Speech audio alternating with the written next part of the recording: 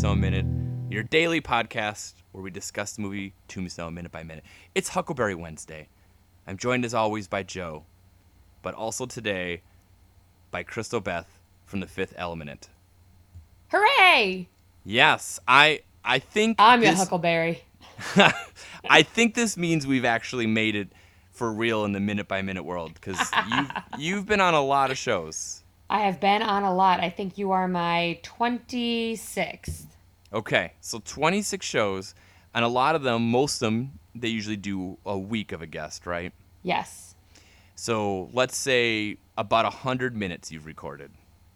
Oh, good God. Wow, when you say it like that, that sounds like a lot. There's a supercut, a whole movie of just you talking about different movies. And the reason I bring this up is this the worst minute you've ever had to talk about that you randomly got? Yes. Okay, perfect. I can hands down tell you that out of all of the minutes that have been bestowed upon me, I always get excited because there's at least one part of the minute that I get really super pumped about. Yep. And this minute is literally in between the two. This is just a meh scene. Mm-hmm. And this minute is in between two of the highest points of the meh. So, but as I was saying earlier to myself, there's actually a lot of historical things that you can talk about with this, which is always a good thing. However, I get some good-looking people to look at. That's the one thing we have with Tombstone is we can always lean on some historical stuff when there's not the action on the sequence. So, I guess I'll just describe this minute. Wyatt and Josephine reunite briefly. It's essentially what we have here. We start out with Wyatt looking at Doc Holliday, who's laying in the bed. He looks ill. He does. When he's looking at, this is a long look at Doc. Is he thinking this is the last time he'll see him, or this is the end? Oh, I 100% think so. Yeah. Which is meaningful. I mean, Joe and I have argued that is, I mean, this isn't a bold argument, but that is the relationship that matters in this movie. I agree. And when Josephine's wagon pulls up, he's probably thinking like, well, this is pretty convenient. We just throw two bodies in there. Like, do you save money on freight when you ship in bulk? Yeah, we just it's a BOGO sale, two corpses for one. And two actors who really like to chew scenery as well. Yes, that's true. We got Billy Zane and Val Kilmer just sharing a stagecoach. Oh my gosh, both of those actors are the most fun actors too, where you never know what you're going to get from them. Yeah, and even in death, I feel like they'd be crazy. I mean, even think of how we've sort of mentioned this, but like Billy Zane is barely in this movie, and Mr. Fabian is super memorable. Yeah, he gives us some Shakespeare. Yes. Yeah. Until I was rewatching it, I was like, oh, Josephine does come back to the Hooker Ranch for just a little bit. Like this whole sequence, I'm surprised by every time I watch the movie. Like, oh yeah, Charlton Heston's in this movie. I forgot. Yes. I feel like that's the whole movie for me. Every time I watch it, I'm like, I forgot they were in it. Because I used to watch this movie every weekend with my dad. It was one of his favorite movies. And then it became one of mine because I was like, I want to be like my dad. Yeah. And every time, because I was like, you get older, you start recognizing, who people are and different actors and different things. It is insane how many people are in this. Yeah, I mean, the Billy Bob Thornton one is the one that, like, as years go by, you're like, is that Billy Bob Thornton? It's true. And Henry Hooker, or as we like to call him, or when I say we, I mean me, Harry Hooker. You're so dumb. He tells them, he says that they got held up and their boss actor got killed. Is that what they say, boss actor? They say boss actor. Like as an adjective, like he's boss. Like cool. Right. Yes. This is the 93 release. They wanted just to sort of put in a little slang from the early 90s. So they put boss in there. That was a term people used then, right? I was just thinking. I'm not sure when it was fashionable to say something as boss. Yeah, oh man, that's so boss. Is that part I of feel like that that's Swingers recently. revival? Yeah. Boss. Oh, you know what I might be thinking of? Wasn't bum equipment a big deal at this point in the 90s? Oh yeah, man. That's So Trends. there's like I'm- Boss was a clothing Hugo Boss. Oh, okay. So that's around the same time, right? Yeah. Yeah, I think so. They're just throwing in some casual urban slang from the 90s into this. Well, I mean, technically, it's almost the 1890s, so they're like, oh, what's 100 years, right? Sure. Like, how can we make Charlton Heston hip again? Yeah. So he's In his original costume, he's wearing tons of flannel and jeans with holes in them. You can't see under his hat, but there's a man bun. Oh man. Yeah, that's perfect. That would be. I tried to Google what boss actor meant. I was like, what does boss actor mean? And it's given me the cast of The Boss. So apparently it means Melissa McCarthy, Kristen Bell, and Peter Dinklage. Okay, it's funny that's what you got because I looked at it and I got a bunch of news articles about one of the actors from Who's the Boss that is HIV positive now. Yeah, that's the first one that came up, but I was like, that's too much. Let me not talk about that one. Well, Which one? it's It's not Tony Danza, is it? No, not Tony Danza. No. The other guy. Yeah, is The it one other of the guy. kids? Is it one of the kids? Well, let's get this name. Denny Pintoro. Oh, Danny Pintaro. Yeah. So who was he in the show? He must have been a kid. He was a child star, so he was one of the kids. Oh, Yeah. Well, that's too bad. Yeah. I didn't watch Who's the Boss, so I feel sad for him, but I don't care. That's fair. This isn't. Speaking of style, do you think Heston's mustache game is up to snuff with the rest of the cast? Let's rate mustaches there. here. I mean, it looks like a mustache that would be around now.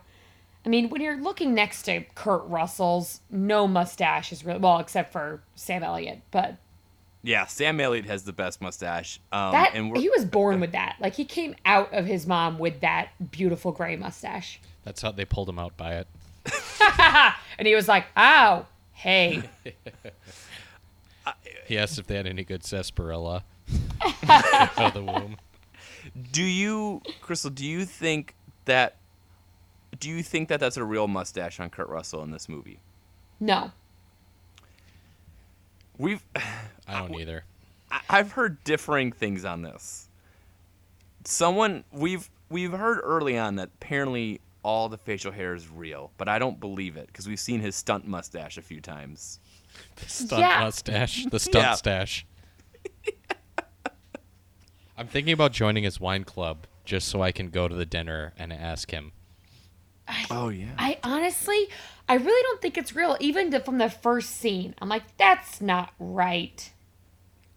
Well- It's inconsistent.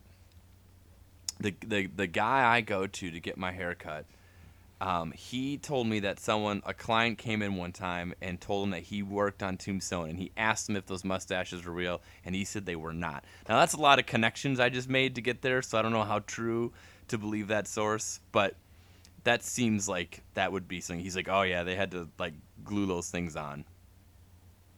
Yeah, I believe it. I feel like, have either of you ever tried to wear a fake mustache for a while? Not a professionally applied one. I feel like even those, you end up like with your head kind of tilted back, trying to hold it on and trying not to speak with your upper lip. And like, especially if you're filming in the desert. I went to school for theater, so I had all this stuff like for the makeup artist to glue hair on, and it still started to come off. It would have Yeah. been crazy. I bet every half of a take they would have had to put it back on. Maybe he has extensions where they just added hairs to his sparse mustache. He has a mustache. Is that an weave. option? Yeah. They could do it to eyelashes. I bet they could do it to... Yeah. A meave, if you will. If it doesn't exist, let's start it. Let's, Yeah. the Meave. So going back to Joe's earlier point, is dead Mr. Fabian still in that stagecoach? Yeah. That must be stinky. I mean, don't you think they'd drop him off somewhere? What do you, what? Just I assumed what? he got buried somewhere else. Yeah. Or that enough time had passed that they were like, well, we're just gonna... Because I feel like back then, it wasn't as big of a deal to drop you off to where you were born or get you to where your family's cemetery was. It was kind of like, well, you're dead. Here's your hole. We're going to Yeah. give you a grave. Like, there's a lot of people like Maddie. She's buried in a ghost town. That she was married in Pinal. She's buried in Pinal, Arizona, which is a ghost town that's just doesn't exist anymore. And she was buried there because she died there. She wasn't like, this is where I want to get buried. She was working as a prostitute and overdosed, and Imagine that's where that. they buried her. So I Yeah. feel like he got buried along the way.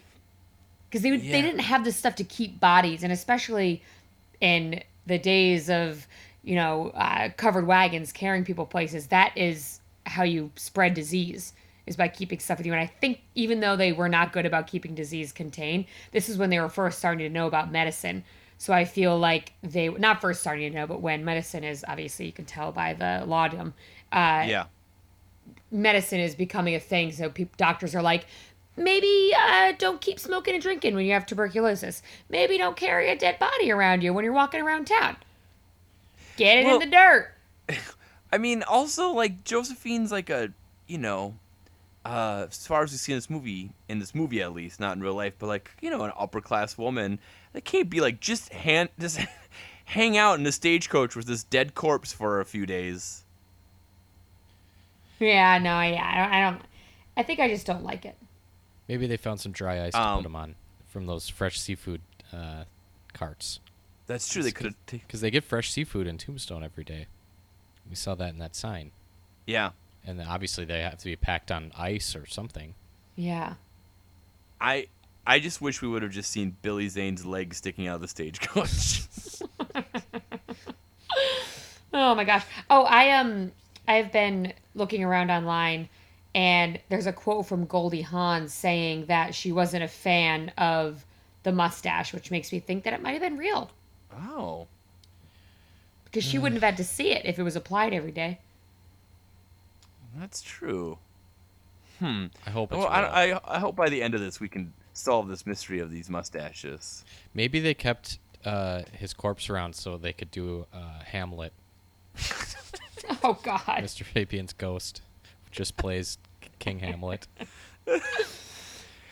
Oh, he would do that. You know what? I think he has enough passion for the craft that he'd somehow be able to come back to life, reanimate himself to do that. Is Billy could pass as young enough to play the young Hamlet, the prince.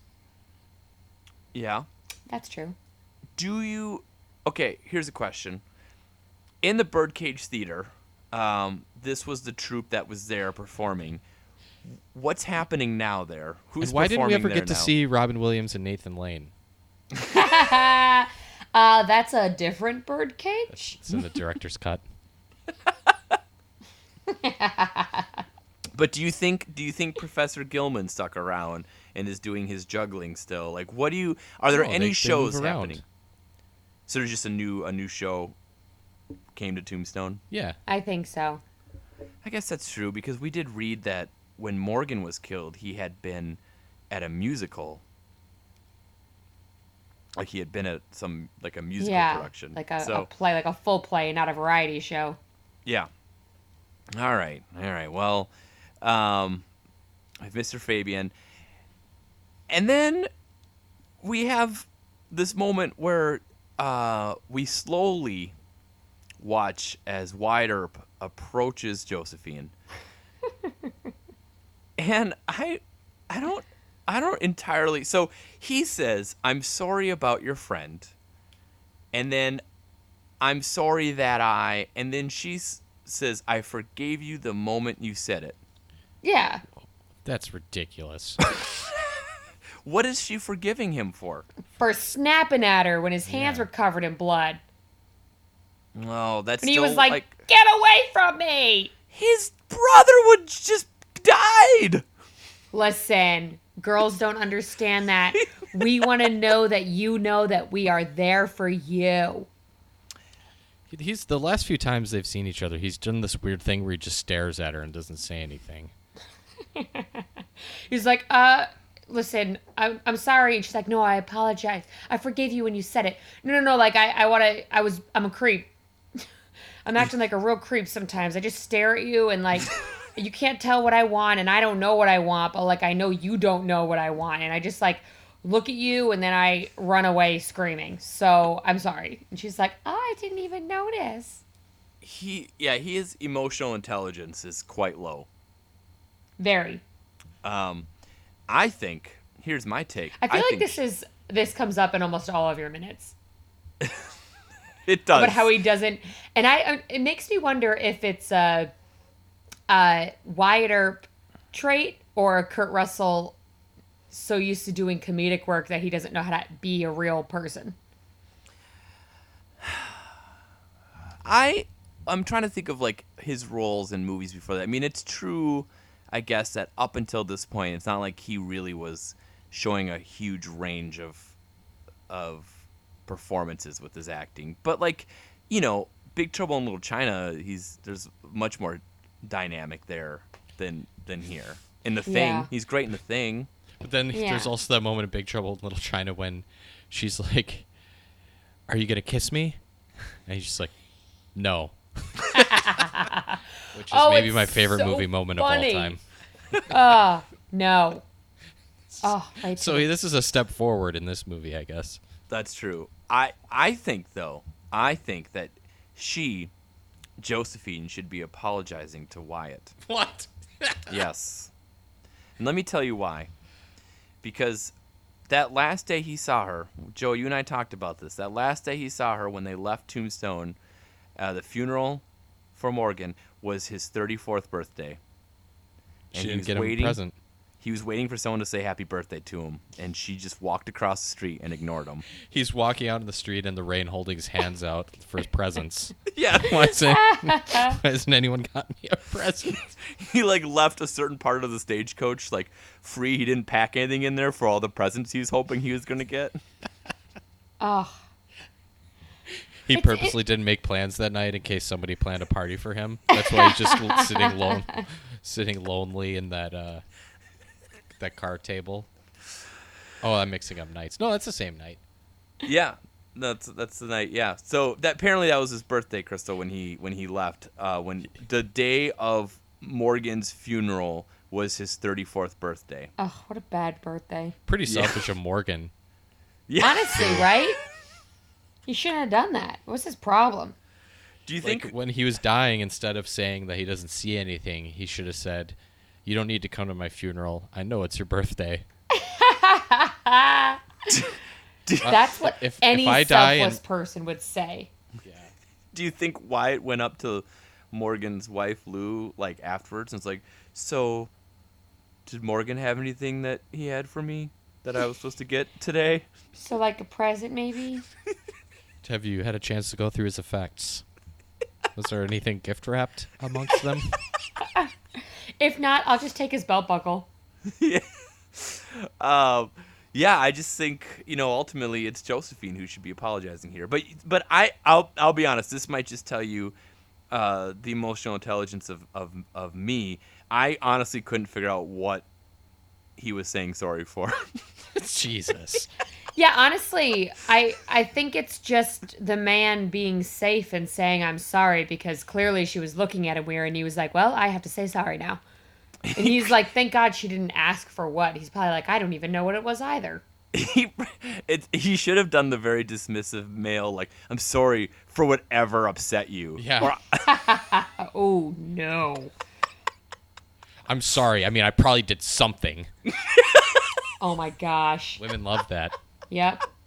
We should I'm we should sorry bring for femininity expert whatever. Jamie on to talk Whatever. about apologies. Yep.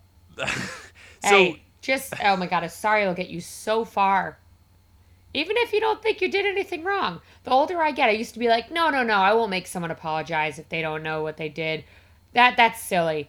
And then after a while, the people are like, sorry. I'm like, thank you. That's all I need.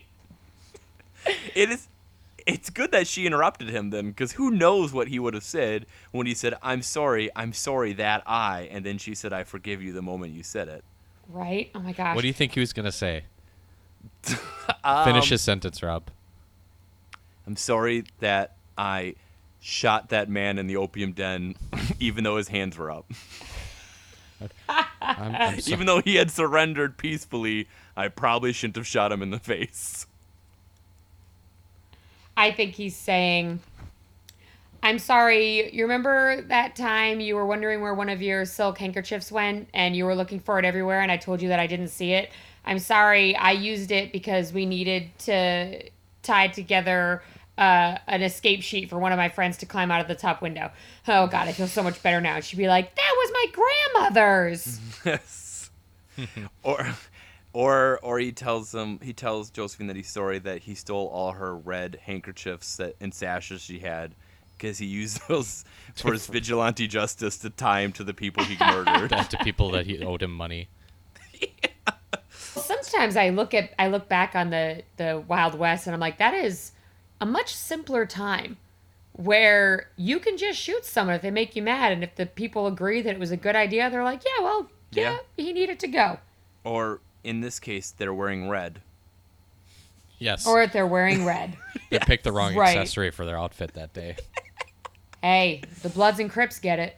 Yeah, well, I know that you mentioned that you did a little Josephine research. Yes, actually, I had done Josephine research back when I was younger. When I was watching this with my dad, it made me kind of a history buff when I was in younger grades. But one of the most important things that people need to learn or know about Josephine is that she almost made it so that Earp's story wasn't told. Like, he really wanted to have his story made, and she was there with him through that. But any parts of the story that made her look bad, she wanted covered up and never talked about. And she would lie and say that other things happened that were starting to ruin the timeline for Wyatt Earp and making it seem like he wasn't where he was when other people say he was. And she wrote a little bit of a memoir that someone published, and it ended up being completely falsified. Like, it was in 99, they figured out that it was completely inaccurate. Down to the picture on the cover. It was even her? Yes, it's not even her. So there's a picture of her. The book is called I Married Wyatt Earp, and it's a picture of a woman with no top on with kind of a sheer scarf going all down her. And it says it's a picture of Josephine, and it's Glenn Boyer who wrote the book. He insisted it was her, but it's copyrighted in 1914. And he's saying that it was hers from 1880. Yeah. You Interesting. can that exact picture and the description I just said is actually on the Josephine Earp Wikipedia page. But if you read I Married Wyatt Earp, you get this whole backstory that people really started going off of, and they made a lot of movies off of it, but it's not true. Wow. I mean, that's like everything in the Old West. So as we've kind of gone through this, like, all this stuff is myth. Do you think Maddie wrote a book called Are you carrying? Why I Married Wyatt Earp and How I Became Addicted to Opium? Oh, man. I wish. It's actually, I think that she's one of the reasons why Josephine was trying to cover it up, because she felt so bad. Because she just ends up dying, like, from an overdose. Maddie's waiting for Earp to get back and call her. Yeah. She He just literally said, he waits just left. for It's him. like, I'll be back. And then he And never then- came back. And she tried to fully conceal Maddie in general. Like, tried to completely hide her from Wyatt Earp's backstory. I wish she would have succeeded, because then we wouldn't have had to sit through all those scenes in this movie. Gosh, she just sweated and cried the whole time. Even like the little bit I read on Josephine, like there's like entire gaps of her life we don't know about. Like there's just like well, we don't really know. We think she might have been a prostitute during this time, but yeah, she also, her parents lied for her because they didn't want people to know. So she is stationed. They say that she's in California, in San Francisco area. Her parents say that. At the same time, during a census, she's saying she's in Tombstone. And there's a crossover between two people, Sadie and Josie. And Sadie was what Josephine was called for a little bit because Sarah was her name as a prostitute. So there's two people that have the exact same timelines pretty much, but they say they're in different spots, and people are like, that has to be her. But she lies about where she was and what she was doing because she wasn't proud of what she was doing because she came from, a good Jewish family. And there's this whole backstory on people trying to figure out if she's the same person or if they're different people, and everything just coincides too much, like down to the age, the physical characteristics, and wow. I don't know. It's so cool that people can just like make up stuff. But you can't do that now. Well, that's another spin-off idea right there, Joe. What's that? We do the Josephine story, but it's similar to Fight Club, where it's the whole split personality thing. That would be awesome. Yeah, right? Oh my gosh, that would be crazy. I would watch that. I would too. During that time period, if you were a prostitute, but you were really well educated like that, like sometimes it would be the point where you have like maybe just one or two clients. Like there's an old brothel here in Milwaukee that has sort of this legendary prostitute who got the top floor in the building, the third floor. Right. But she spoke like 3 or 4 languages and was extremely well read. So you had to have a lot of money, and the men were, I mean, obviously paying for sex, but beyond that, like paying to just have someone intelligent to talk to. So like a lot of like the highest earners came from really wealthy families where they got a good education, and then they just kind of were looking for a different lifestyle. Yeah, and it was also a better job. It was a better job than a lot of other jobs women could get because you had a freedom, and while you were selling your body, you knew what you were doing, but you were able to do more things and get away with more things. And I think that was the case up until very recently in history. Like the early 1900s was when it started really getting frowned upon, and all the prudish sense started coming back a little bit more, I think. But that was a job you could have and sort of act and be however you wanted. Yeah, that's You true. should start doing that, Rob. Yeah, I hear it's pretty good. Yeah. No, we'll see. I don't know if I'm smart enough. I'd totally be a male prostitute, but I'm not well educated, so I can't do it. I know Doc Holliday's not in this minute, and nor is Kate, but she was very intelligent in real life, and Doc Holliday considered her his mental equal. Like he thought she was as smart as him, and they would have like huge fights because they were both so smart. But in the movie, it kind of sucks that she was called Big Nose Kate.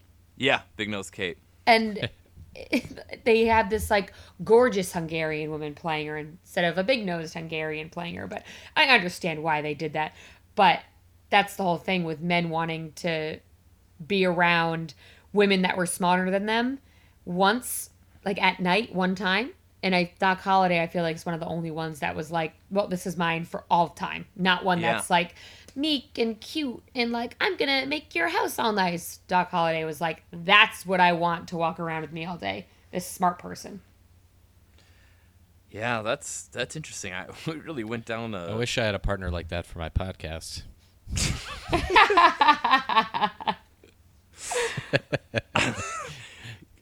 Do either of you have anything else on this particular minute? I do not. No. Okay. Crystal, can you let us know? Can you let our listeners know, where else they can hear you? You don't have to list all 20.